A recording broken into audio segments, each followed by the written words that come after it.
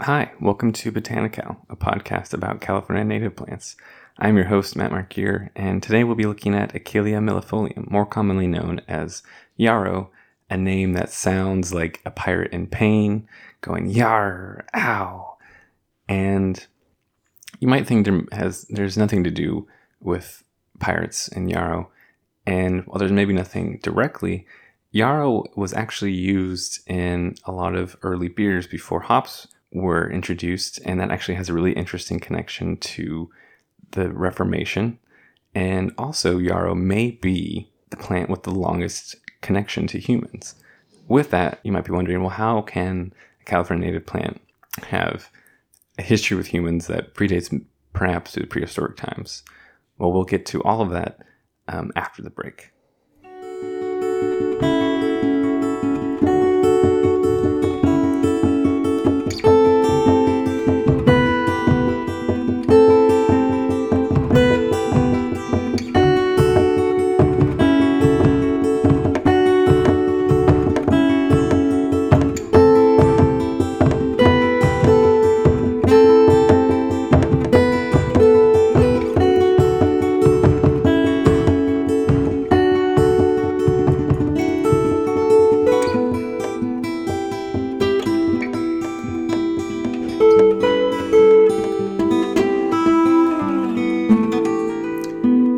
So, yarrow, the plant of 1,000 petals and 1,000 names.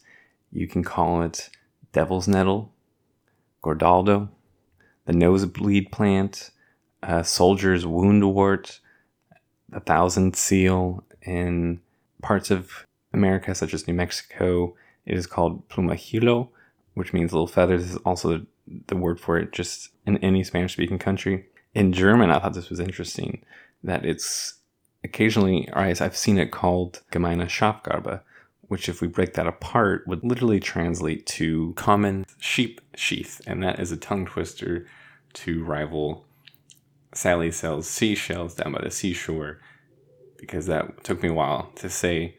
Also, it's just me today, I'm not sure. And also, thinking about that, having this word sheep sheath, of course, there's a compound now in German. So I might not be in my right place here talking about this, and without knowing really much of the history behind this word. But if that compound word is tied to yarrow and essentially is a stand-in for what we call yarrow, was there a history of using yarrow to feed sheep in Germanic cultures? It would make sense. I would see yarrow, since it is essentially, it can grow like a weed. It's really common. It's easy to grow. Don't have to care for it. That would be a low stakes and economically wise choice for feeding sheep. And I did see that although yarrow is toxic to animals, sheep actually seem to be able to handle it. But anyway, that's besides the point. The key part to this name is common, because that ties back into our question of how can a California native, the Achillea millefolium yarrow, have such a widespread distribution, have such an ancient history tied to humans? Well, one part of that is that it has what is called a circumboreal presence, or distribution.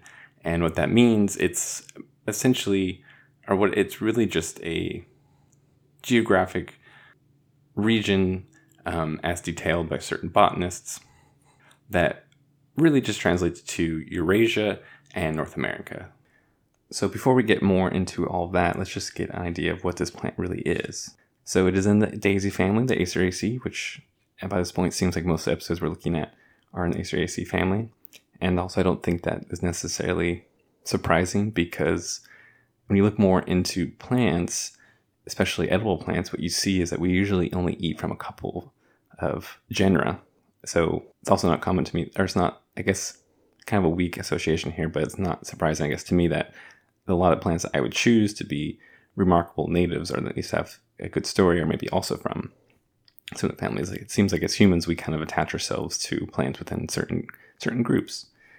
So with all that, this plant has really striking white flowers. Generally, it can have other colors, going to white, and other varieties can have up to pink colors. Plant flowers generally from May through June. It has a great track record for being a great choice for butterfly gardens, and it actually has been confirmed that at least a couple of moths also use it as a host plant. Supports birds, supports bees. I mean, it's pretty remarkable plant, even the deeper you go into it. The other thing about yarrow is that it is really industrious. It is frequently found in the wild. You'll probably see it just going around California. Maybe, honestly, if you've gone anywhere in the States or throughout Europe, you probably have seen yarrow. It can grow up to about 3,500 meters above sea level.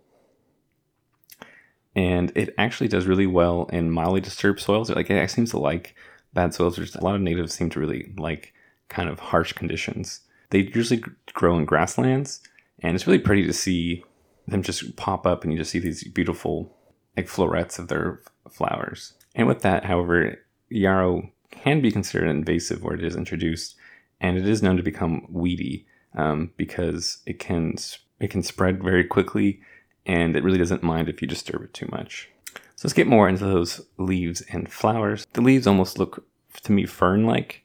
I mean, like a rabbit's foot fern or something like that, if you know what that's like. Or it also looks kind of almost like carrot tops. However, the leaves look being kind of compact and tight together. They look really airy or light or feathery, going back to the Spanish term for it, the plumajillo, like little feathers. And then the flowers are interesting because they create this essentially like a triangular shape from the stalk to where they branch out to where the flower heads kind of radiate. There's a lot of them. This kind of comes back to the name millefolium, which is Latin for many, many leaves. There are tons of petals, and the clusters usually form like a kind of relatively flat top. Almost looks like if you were really small, you could kind of just like walk across it. So I think with yarrow, we can kind of probe into what native means, because it may seem odd to call a plant that has such a wide distribution native when you could also find it anywhere else in the States. You could find it in the UK even. So what does that mean to have such a broad native? And really, I think the core of what native means is that these are organisms that have essentially been regulated by their biome. These are instances where they're not going to overrun a certain space necessarily. There are factors that kind of control them or that have grown with them. So as an example, for an invasive, it's something that doesn't have any connection, any relevance per se with where it is, and there's nothing that really uses it, and so it can kind of just, or nothing that controls it, so it just can grow rapidly. So it's actually a really interesting point of conversation. I think a good point to kind of understand because native can means more than just like it grows here. Like it also has all these factors of how it grows and how it's part of essentially the ecosystem, and also, maybe how it's part of the food chain, because yarrow is actually a really important host plant and has been really important to humans as well. For example, let's look at the name of the genus Achillea. This comes from Achilles, the Greek hero, who specifically was written about in Homer's Iliad, and in there he treats his soldiers with a herb, and it's thought to be yarrow. And why that is because yarrow is known to help staunch blood flow. It actually increases blood clotting by up to about 30%. This is from recent research. And if my memory serves me right, in the book, Achilles actually gets this information about yarrow and about its medicinal properties from a centaur. So I think that's super cool. But this is not just in Greece. Other cultures have historically used it. In fact, there was potentially fossilized pollen from yarrow found in a cave dating about 60,000 years ago in Iraq. It has also been used to treat fevers, diarrhea. The stalks I thought would have been dried and used in the Chinese divination of the I Ching. And a lot of this comes from an alkaloid that is found within the plant, primarily in the stalk. And this is called achilleine, I believe is how you pronounce it. And this is what encourages blood clotting and a few other things. But from my research, it hasn't been really studied too much, so there may be even more about it that we can find out in the years to come. It also has microbial properties. It's thought to maybe help reduce spasms, lower blood pressure, all these things. It may even reduce inflammation and can promote digestion. In America, a lot of different Native American tribes used yarrow, and of course there are a lot of different varieties. And these were used again, to reduce fever. They were used for cold. It would be used as a poultice, just like the ancient Greek warriors. Be used for just general skin things like burns. But I think the biggest takeaway is that yarrow has a very old and a very widespread use amongst humans as a medicinal plant, or maybe even a spiritual plant. And I think this can dovetail into our next point, which is on yarrow beer. Now, yarrow beer is not what it exactly sounds like, and that name is misleading because it's not beer that's made out of yarrow. It's rather beer that is essentially seasoned or flavored by yarrow. And these kind of beers are actually called Groot ales, from what I found. And traditionally, it seems like a lot of cultures associated beers that were flavored with yarrow to be used at weddings. And occasionally, it seems like this is still a practice to this day. But there's some really interesting things here, and I think let's look at the use of yarrow beer in Viking culture. And even let's go back to the word for ale in Old Norse, or the language of the Vikings. And from what I found, it was, I'm assuming I'm going to pronounce it improperly, but alu, A-L-U, and that actually was a word that was somewhat common, or rather a word that was used beyond beer, was something used as like a protective charm. And that's how these Groot ales largely were seen. There was something more, rather than like our common ale, which is our more modern beer, which you kind of just feel really tired after, and it kind of makes you feel heavy. These Groot ales are actually known to be aphrodisiacs, and they were known to they could produce hallucinations, or at some level were psychotropic.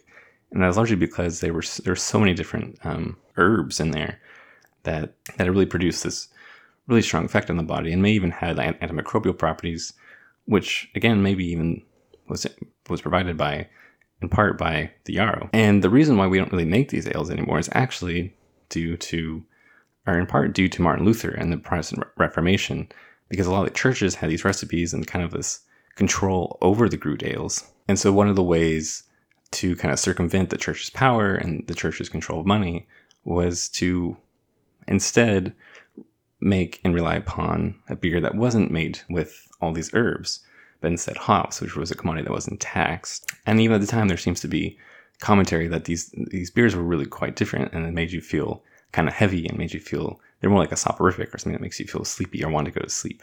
And I think with this, it's interesting, or I honestly, during this research, I was really wanting to try a beer flavored with yarrow, because it's said to have kind of like an anise-like flavor, which I really don't like, but I'm just curious to have a beer that's made not with hops, which I do love. It's maybe more like effervescent. I can almost see it as like effervescent or bright. It seemed really very spring-like to have all these different herbs mixed in with your beer.